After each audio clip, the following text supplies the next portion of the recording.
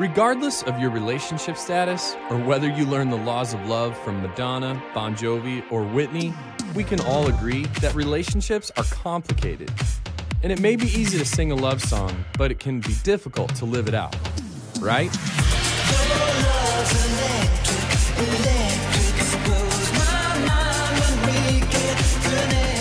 In this series, Love Songs and Lies, we'll take a look at some truths from God's Word that will help us live full, life-giving relationships. All right. Hello, City First. How we all doing? Let's take a moment. Let's welcome City First Anywhere, Cape Coral, and our favorite locations, God Behind Bars, Dixon, and Hardy. We love you guys. And I just want to take a moment, if it's all right, I want to talk specifically to Hardy because last week I had the honor of being able to go in person and have an in-person service with you. And I just want you to know this. It was life-changing. We love you guys here at City First, and we say that to Dixon also. We love you guys. You are a part of this church, but to be able to be in person was really special, and I'm going to remember that literally the rest of my life. So one more time, get up for God Behind Bars. Everybody join us right now. On the Pando app even. Love you. Well, listen, we spent this last month talking about love songs and lies, and we were talking about how many times songs will paint an unrealistic picture or an unrealistic expectation of what our relationship should be. You know, many times we listen to love songs and we think that to be in a romantic relationship specifically, that it's full of emotion 24/7, you know, love and Hollywood romance and unforgettable moments and goosebumps 24/7 and unicorns, you know, that kind of thing. Well, I will just say this, all you single people that are listening right now, whether you're in person or online, on behalf of us that are married, okay, in the room, I want you to know that those expectations are 100% accurate, okay? They really are. They really are. In fact, Jen and I own a unicorn, and our life is like The Notebook. So I'm just letting you know that, you know? Obviously, it's not true, right? Because here's the deal. Here's the deal. Regardless of what kind of relationship that you're thinking about right now, it might be a romantic relationship, it might be a platonic relationship, it might be a work relationship, or even a family relationship. Every single one of them in your life is flawed. Do you understand that? Every one of those relationships that you have is imperfect, and here's the reason why. You are a part of them, all right? And you sit there and you go, well, wait a minute, it's not me, it's so-and-so. No. Here's the thing. It's you, it is so-and-so, it's everyone, because the only relationship that you have in your life where one party is perfect and the other one is not, is your relationship with Jesus. And by the way, you ain't the perfect one, okay? He is. In fact, Jesus will never do three things. He'll never do three things to you. Number one, he'll never leave you brokenhearted, okay? Number two, he will never reject you. And number three, he will never leave you or forsake you. So basically, Jesus is never going to give you up, never going to let you down, never going to run around and desert you.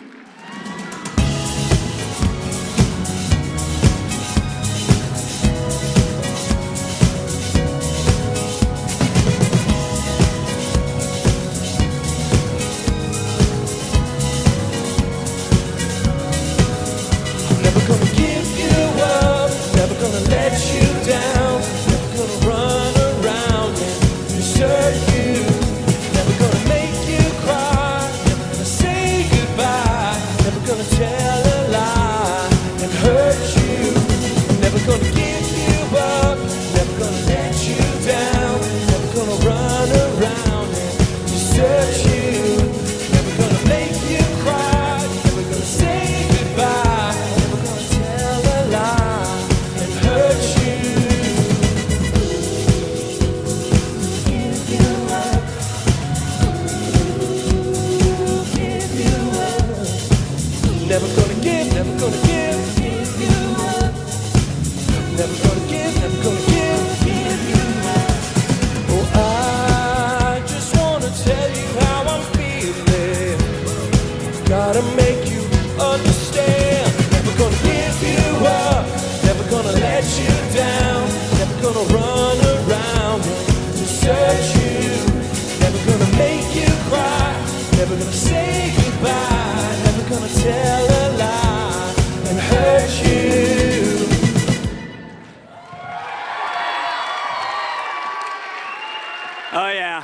team got jokes. Media team got jokes. Well, listen, today we're going to have fun, but I want to tell you today we're also going to talk about what to do when people let you down, all right? And there are 10 out of 10 of us in this room that have had people let us down. Can I get a big amen on that, right? There's always been people that have let us down, and you've let other people down. And here's the thing. I want to talk about the response to when people let you down. I want to talk about the response to when people hurt you. I want to talk about the response to when people betray you, because all of us have different responses. Some of us go like real inward and we're very hurt. Some of us, we go the opposite direction. Maybe when somebody betrays you, it looks a little bit more like this.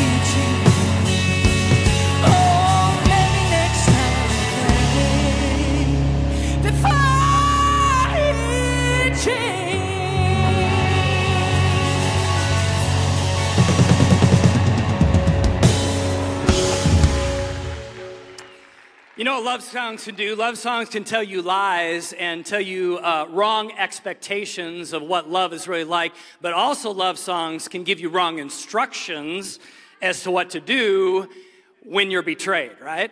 Because here's the thing. I have a question. After you put down your Louisville Slugger, right? You're still left with the hurt. You're still left with the pain. You're still left with the betrayal, the disappointment, and the bitterness, right? So after you've taken out your aggression, you're still left with that bitterness. And like the old saying goes, bitterness is like drinking poison and hoping the other person dies, right? You see, retaliation feels good for a little bit, doesn't it? I mean, it just feels good. I mean, egg their car, hate them, trash them on social media, give them the silent treatment, hold a grudge, make them pay emotionally, and it feels oh so good in the moment, right?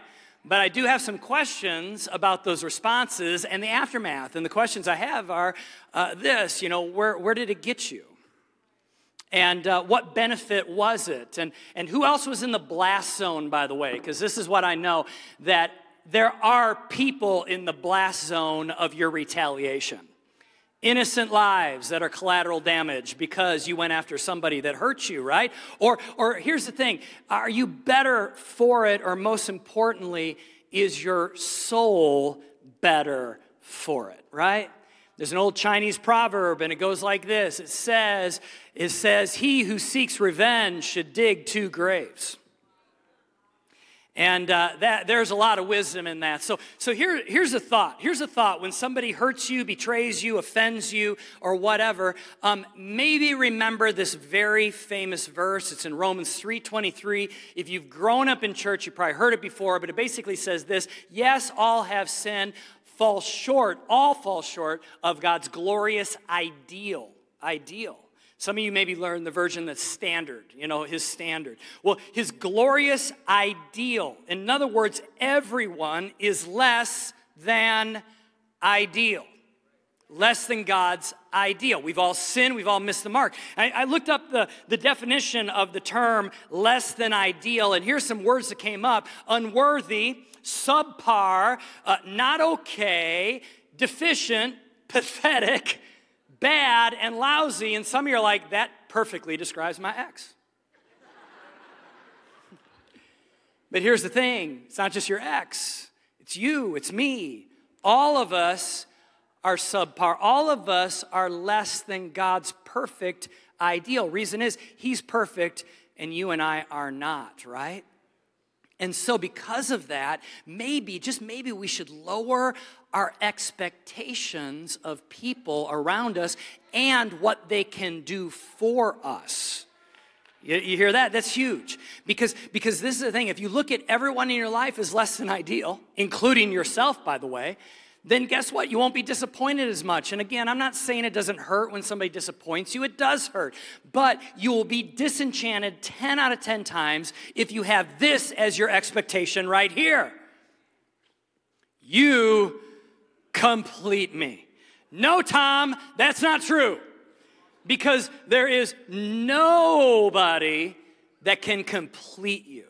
Nobody can except for Jesus. And if you look to human relationships, whether they be romantic, whether they be friendships, business relationships, school relationships, whatever, if you look to a human relationship to complete you, you're going to become disillusioned really, really quickly. Because this is what I know. Even the best people in your life, I'm talking the best people in your life, will disappoint you often. They will. They will. And here's another thing. You will disappoint them often. It's not a one-way street. It's a two-way street. Does that make sense? So here's the thing. Here's the thing. You can grab the Louisville Slugger, or there's a better way to handle hurt. Remember, I said this, a better way. I didn't say an easier way, because I don't think there's any easy way to handle hurt. I don't think it's easy. I think it's just better. And it is the Jesus way. The Jesus way. Because here's the thing. You got to remember that we as Christ followers, we are not supposed to handle hurt the way that culture handles hurt. We aren't. We're supposed to follow Jesus, right? We're supposed to follow and model our lives after him. So what happened? Well, Jesus was betrayed. This is what I love about Christianity, by the way. Christianity is distinguished from every other religion on the face of the planet by this, that we have a God who walked in our shoes. He was betrayed. He was let down. He was disappointed. He was lied about. He had all those things, all those circumstances. So what did he do? Well, it says in 1 Peter, and this is written, I would say, by someone who has firsthand account, because Apostle Peter walked with Jesus for 3.5 years. And it says this, Peter wrote, "For God called you to do good, even if it means suffering." Oh, we don't like that, do we? We don't want that on a bumper sticker. Follow Jesus, even if it means suffering. But this is what Peter says, even if it means suffering, just as Christ suffered for you. Do you realize that Christ actually suffered for us? He is your example, and you must follow in his steps. He never sinned. He never deceived anyone. He did not retaliate when he was insulted. Oh, man, I don't like that one. Can we get an eraser and take that one out of the book? Is that cool? Nor he threatened revenge when he suffered. He left his case in the hands of God, who always judges fairly. So here, how do we handle hurt like Jesus? Well, the first thing is this. You need to leave your case in the hands of God. What do I mean?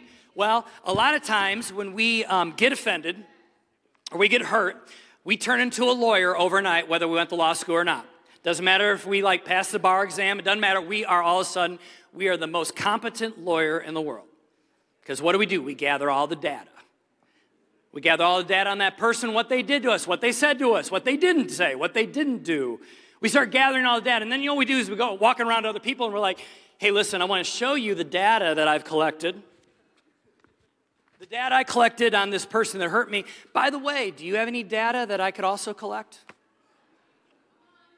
And pretty soon we start collecting a file of our offenses and even other people's offenses towards that person. And we start getting this thick file, and then at some point we're like, aha, guilty. Guilty, right? And here's the thing. The Bible says instead in Romans chapter 12, do not repay anyone evil for evil. Be careful to do what is right in the eyes of everyone if it is possible, as far as it depends on you, maybe not of the other person, but as far as it depends on you, live at peace with everyone. Do not take revenge, my dear friends, but leave room for God's wrath. For it is written, it is mine to avenge, I will repay, says the Lord. Which means this, that God is more than a capable judge, that he is able to collect his own data. He doesn't need your help. He doesn't need your friend's help. But rather instead, he knows, he's the all-knowing God. He knows what's happened to you. He knows what that person has done. You don't have to build a case. He already understands him, and he is so capable as a scorekeeper. So we have to leave the case that we built in the hands of God. And that, I'm telling you, that is so easily preached. It's so easily said. Like, even as I'm saying it, I'm like, oh man, I can preach this. Living it though, that's a different story. It is sometimes really, really hard, but you have to take the case of the offense that has happened to you and what that person has done to you, and you have to say, God, I'm gonna leave it in your hands, because you are the righteous judge. And like they always say, there's his story, her story, and the truth. And God knows the truth. And he is the way, the truth, and the life. And even your version of what happened is probably a little skewed by your bias, right? And there are probably some things that you did. Not all the time. There are some offenses that literally it is 0% your fault and 100% another person's fault. So that is possible. But many times, at least in my life, I've owned a share of the blame, at least, you know? So what do? I need to just leave it, whether I have 0 responsibility, 50% responsibility, 2% responsibility, it doesn't matter. I leave it in the hands of God, who is the righteous judge. Because we sing about amazing grace all the time, but you cannot have grace without justice. You hear that? So a lot of times, yes, I'm all about a God of grace. Thank you, God, for grace. Amazing grace. How sweet the sound, right? But at the same time, you cannot have grace if you don't have justice. So there is a God of justice also that will make sure that he, in the right time and in the right way, he will bring forth justice. So what else do you do? What else do you do? Well, it says in Ephesians chapter 4, forgive one another as quickly and thoroughly as God in Christ forgave you. So the second way that you follow Christ when you're hurt and you do it the Jesus way is that you must forgive others as Jesus has forgiven you. Forgiveness. I know this. You came to church. The minute you heard I was talking about hurt, you're like, great, he's going to talk about forgiveness. I don't want to hear about the F word. Because to some of you, it literally is the F word. It's literally like, I don't want to hear about it, right? I don't want to hear about it. You've been hurt. People have disappointed you. The last thing you want to talk about is forgiving them. It feels a little too simple. It feels a little too kind of Pollyanna. It feels a little too kind of like cheery, right? Oh, I'm going to forgive. No. Here's the thing. We many times falsely think forgiveness is when we forgive somebody, it lets them off the hook. And that is not true, okay? You forgiving somebody does not let them off the hook. It doesn't mean that it erases consequence. It's none of that. It's literally that you're just forgiving them. Other people say, I don't want to forgive until that person admits they're wrong. Well, some of you are going to be waiting the rest of your life. I mean, really. Because some of the people that have offended you, man, they're not the sharpest knives in the drawer, and they're never going to come clean. They don't even realize what they've done, and if they do realize what they've done, maybe their pride is standing in the way. And they are never going to come to you and say, hey, will you forgive me because I really messed you over. They're never going to do it. You're going to wait your entire life. So what do? We looked at what Jesus did on the cross, and this is what Jesus said on the cross. He says, Father, forgive them. Why? For they know not what they are doing. They don't know what they're doing. So listen, Jesus modeled forgiveness before understanding. Jesus modeled forgiveness before the other person, the other party, meaning us, had comprehension or even admitted wrong. Jesus forgave first and then sorted it out later. And that's hard for us to do. So let me take in the remaining few moments we have together, and I want to debunk some of the misconceptions about forgiveness, because forgiveness is actually a good thing for you. It's not just a churchy thing. It's a good thing for you. And if you totally understand it, I think you're going to be at least be more willing to forgive. I'm not saying it's easy, but you're going to at least be more willing. First of all, forgiveness is not about them, the person that hurt you. It is primarily about your future. It's about you and your future. Now, I realize you forgive because God forgave us. Yes. But why? Because your future is too important for you to carry the baggage of bitterness and anger and hurt into that future. God wants you to have freedom. He doesn't want you to be dragging this huge weight of all of the unforgiveness. In fact, Bishop Desmond Tutu said this one time, and I've said this a lot of times in sermons because it's so powerful. He said, without forgiveness, there is no future. Without forgiveness, there is no future, which means this, you have to forgive because God wants you to have a future. And if not forgiveness, then what does your future hold? What does it look like? If you don't forgive, if you're like, nope, I'm picking up the Louisville Slugger. Okay, good. Then what does your future look like? Well, it's going to be a future full of bitterness. It's going to be a future full of hate. A future full of ongoing hurt. See, none of us look at someone who's carried bitterness for a long time and say, oh man, I want their life. Right? No kid is going, my dad, he's been angry and bitter for decades. I hope to grow up like him. I mean, you know what I'm saying? Nobody wants that in their future. You don't. So listen, it's more about your future than what that person deserves, okay? Secondly, forgiveness is not forgetting what happened. And this is really, there's this nice little jingle that we say in our English like culture, and it literally is a lie. We say, forgive and forget. Just forgive and forget. And that sounds so nice. It is a lie. You do not have to forget. In fact, forgetting is really impossible. I mean, how do you forget the affair? Just, is it one of these moments where, like the Men in Black movie where you just stare into the little thing, burp, and all of a sudden you forget? Is that how it works? No. How do you forget the words that were spoken at Thanksgiving? I mean, really, how do you forget that? Well, I'm just going to pretend like that didn't happen. Well, pretend all you want, but it's going to still be inside your head, right? How do you forget the actions that other person had towards you? See, here's the thing. I know a lot of people say, well, God forgives and forgets, so why shouldn't you too? Well, the first reason is because he's God and we're not. And he has the ability to somehow forget as he remembers. Now, I know I'm not going to get real theological on this because I'm going to lose, all of us. Well, I'll just kind of be like contemplating our belly button here soon. But God has the ability somehow to know and not know. All right, he just does. We don't have that ability. So first reason why I tell people, well, yeah, we can't do it is because we're not God. Second reason is this. By not forgetting, you actually learn. You actually learn. You learn stuff about you. You learn stuff about others. And most of all, you learn stuff about God and how he can heal you and he can turn around really, really bad things and turn them around for good. So you actually learn. You become better through forgiveness and remembering. But listen, when I say not forgetting, please do not confuse that with like obsessing on something.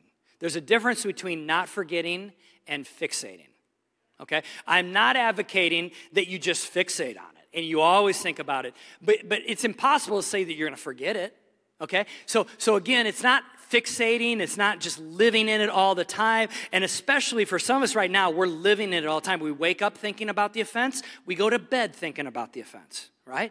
And again, that's not what I mean. I mean, you have to remember, but you can't fixate. And you have to remember more than just the pain. Okay, you hear that? Number 3 is this. It is okay to be angry sometimes. And I grew up in church, and there was this unspoken, and maybe even sometimes it was spoken, I don't know, but there was this unspoken thought that once I forgive, then I can't be angry. Or if somebody hurts me, I can't be really disappointed. And that's not true. It's not true. In fact, I even had somebody come up to me recently in the last few weeks and tell me about something about their significant other and how it kind of is on the rocks, and that person had done certain things, and the person looked at me and said, I am angry. But they didn't use the word angry. They use the word that rhymes with kiss. Okay? And I said, of course you are. Of course you're kissed. Of course you are. You're angry because what that person did is wrong. And you feel those emotions. But here's the thing. Anger, if you harbor it, if you kind of let it nest in your heart and in your soul, if you allow it to live inside of you too long, it turns into bitterness, and then it turns into a future that you don't want. So you can be angry for a season, angry for moments, but not angry as your identity. Does that make sense? You got to let it go at some point. But yeah, it's okay to sometimes be angry, but just don't live there. Does that make sense? Number 4, forgiveness is not a one-time event. So I know sometimes like at church, we can almost give this portrayal like just say a prayer and it's all okay. Well, no, I mean, to be honest with you, sometimes it's not. Sometimes it's like literally you say the prayer or you tell somebody, I forgive you. You send them a text, you write them a letter, you sit across the coffee table from them, you say, I forgive you. The words come out of your mouth or whatever, but yet the next day you get up and you have to say, God, I forgive him again. And the next day you're like, I need to forgive you again. And maybe you're not saying it to the person, but you're saying it to God. You're like, God, I need to forgive this person. I don't want to forgive them today. I know I forgave them last Thursday. Today, I want them to burn. You know what I mean? Right? I mean, can we be honest? And so here's the thing. It's like you got to forgive often. And I promise you this. You forgive often. Most of the time, it's just between you and God. You're forgiving that person. And then someday there's breakthrough. And someday it's like, I feel free. Now, you might have to forgive him again, but I'm just saying, like, you start, the weight starts to come off your back, the heaviness of it, all right? And I would just say the more serious the offense, typically the longer the process. So give yourself some grace. Just keep forgiving, all right? Number 5, forgiveness does not always mean reconciliation. And this is huge because I think sometimes we think, well, I forgive them and now I got to be BFF again. No, not necessarily. Now listen, prayerfully, if you had to ask me best case scenario, yeah, best case scenario is reconciliation. But it kind of reminds me of when you go to buy something at IKEA, okay? And which is the most frustrating like furniture store on the face of the planet, right? Because everything's flat packed. You get it home, you open it up. There's styrofoam, there's wood, there's little wooden pegs, there's the Allen wrench, the dreaded Allen wrench from hell. You know, all these kind of things that are all in there, right? And it's like you take everything out. You start building your little like entertainment center, the chair, whatever it is, and you get about 3/4 of the way through the assembly, and you realize you've either lost or it is missing a key piece. And you're like, I got to take this back. And you look at the box, and you're like, how do I get this back in here again? And so you start disassembling everything, and and it just doesn't all go back in the box. And sometimes relationships are that way. Sometimes you're in a relationship, and something happens, and guess what? It just can't all go back in the box. And you try, and I'm not advocating you don't try. Again, first best case scenario is restoration, reconciliation. That's the primary goal, but sometimes it just can't be. And I've had relationships like that in my life, and probably you have too. In fact, sometimes with some people that have hurt you, you got to actually create boundaries. Like it can't all go back in the box like it was before. Like we can't just pretend it didn't happen. Does that make sense? You got to actually create boundaries. And again, that's not bad. You need to do that. If you can't have reconciliation, then create healthy boundaries with God's help and with a tone of Christ-likeness. All right? You know, I've had actually some very close relationships in my past that people have hurt me, and I'm sure I've done my part of it too, but they've hurt me. And you know what? I just have said to God, I go, God, this one can't go back in the box. It can't, we're not buddy again. Like, it's just not possible. And it's created this thing that yes, I'm able to overcome it in God's help, and I can forgive, but it just can't go back. Does that make sense? And I hope this doesn't sound, I just hope this doesn't sound weird. But I've actually had conversations with God about specific people that we have broken relationships, and I've said this, God, in heaven, we're going to be best friends again. See, right now, we can't. In heaven, there's going to be that relationship again. Once we stand in the presence of Jesus, and I understand everything I've done wrong, and that person understands everything that they did wrong, and we look at each other and we're like, I'm sorry for being a complete moron, or that person looks at me and says, I was an idiot, and I'm like, yeah, or whatever, I mean.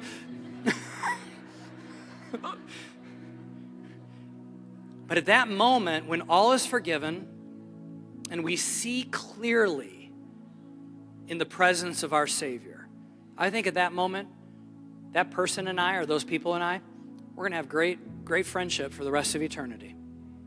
It's just not on this side. Maybe some of you need to hear that. Forgiveness, it's for you, but it's hard. I'm going to close with a story about a lady who's, actually, this is one of Jen's personal heroes. She lived in the last century during World War II. Her name is Corrie ten Boom. She grew up in Holland, and during World War II, her and her family decided to do something really risky, and they began to hide Jewish individuals from the Nazis. So they actually created a hole in a wall in a closet, and they would hide them in there as the Nazis were going house to house looking for Jewish people to take them to the concentration camps. Corrie ten Boom and her family hid, we believe, approximately 800 people during World War II. Is that amazing? 800 individuals. Saved them, literally saved them. Well, unfortunately, Corrie and her family got caught by the Nazis, and they were sent to a concentration camp by the name of Ravensbrück. And in that concentration camp, Corrie's sister Betsy died. Her father also died. And it was horrific.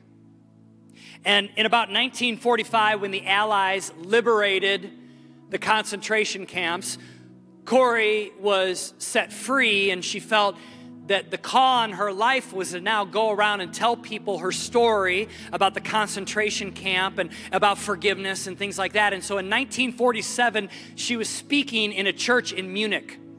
And at the end of her sermon, a balding older gentleman came walking to the front of the church as she was closing her message. And he wore this gray trench coat, and immediately Corrie froze.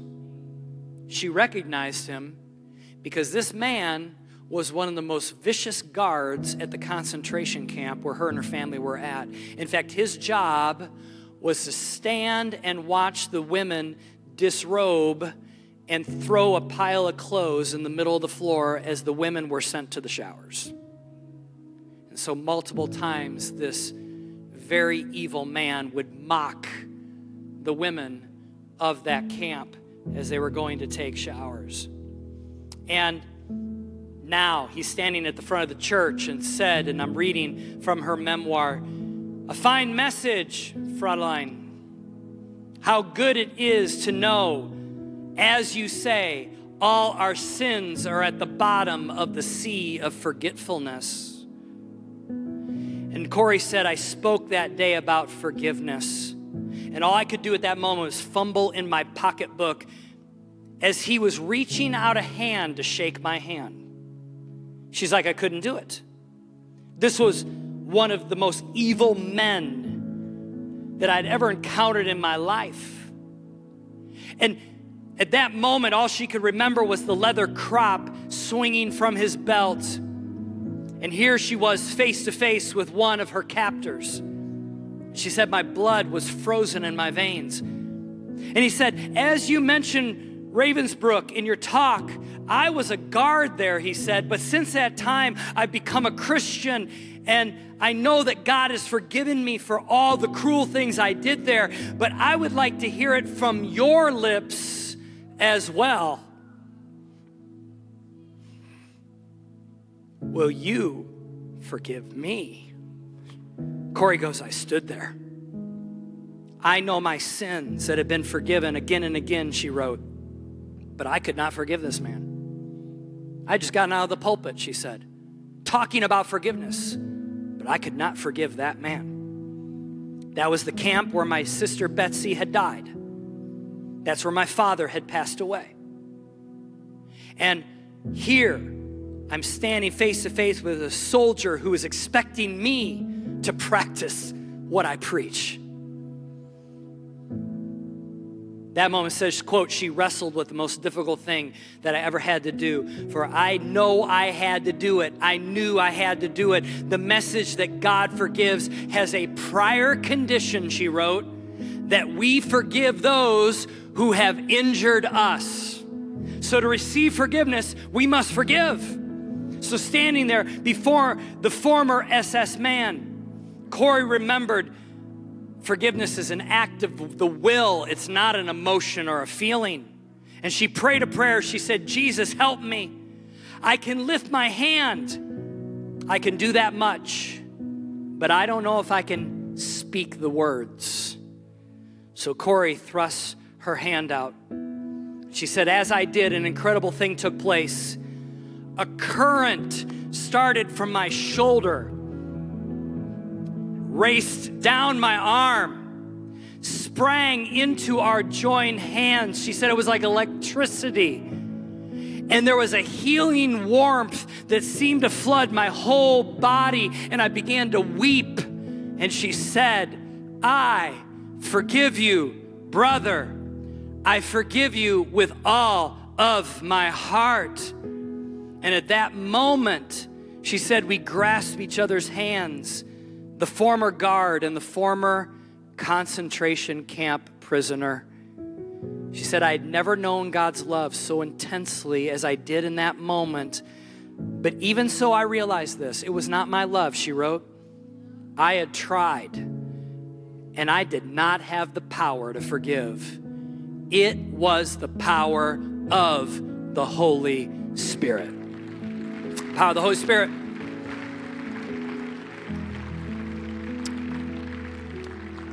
As we close, here's the good news. You don't have what it takes to forgive, and I don't either. But the Holy Spirit will give you the power if you just put forward your hand. You take the first step, you write the letter, you start to send the text message, you schedule the coffee appointment, you take the first step. And this is what I know, the Holy Spirit will give you the power, because you and I don't have the power. Some of you right now, you're listening, it's like, I don't have the power to do that. You don't. You don't. I don't. But God's Spirit will help you. Why do you do it? Because you need to have a future. And you don't want to become bitter, angry. Some of you already are there. That's okay. God can heal the bitterness. But it's that first step of forgiveness. Let me pray. Heavenly Father, there are people in earshot of my voice, online, right now in God Behind Bars, right now in their living room, right now in this auditorium or a City First auditorium, and they are listening to this and thinking this is impossible. And I would say it is without you. But you're a God of the impossible, and you will give us the ability to forgive. So Jesus, help us to do it. Help us to take the first step, to stretch out the hand, to write the letter, to start the text, to make the appointment. And God, you empower us to have those words come out of our mouth. And this is what we ask. You be a righteous judge. We give you our case. And Lord, give us in return freedom. God, we don't want to wake up every day thinking about it. We don't want to go to bed every night thinking about it. We don't want to, every time a friend mentions that person's name, think about it. We don't want to carry the grudge into our homes. into our workplaces. God, give us power to forgive so that we can be free. Because the Bible says, for whom the Son sets free is free indeed. Set us free today. In Jesus' name, amen. Amen.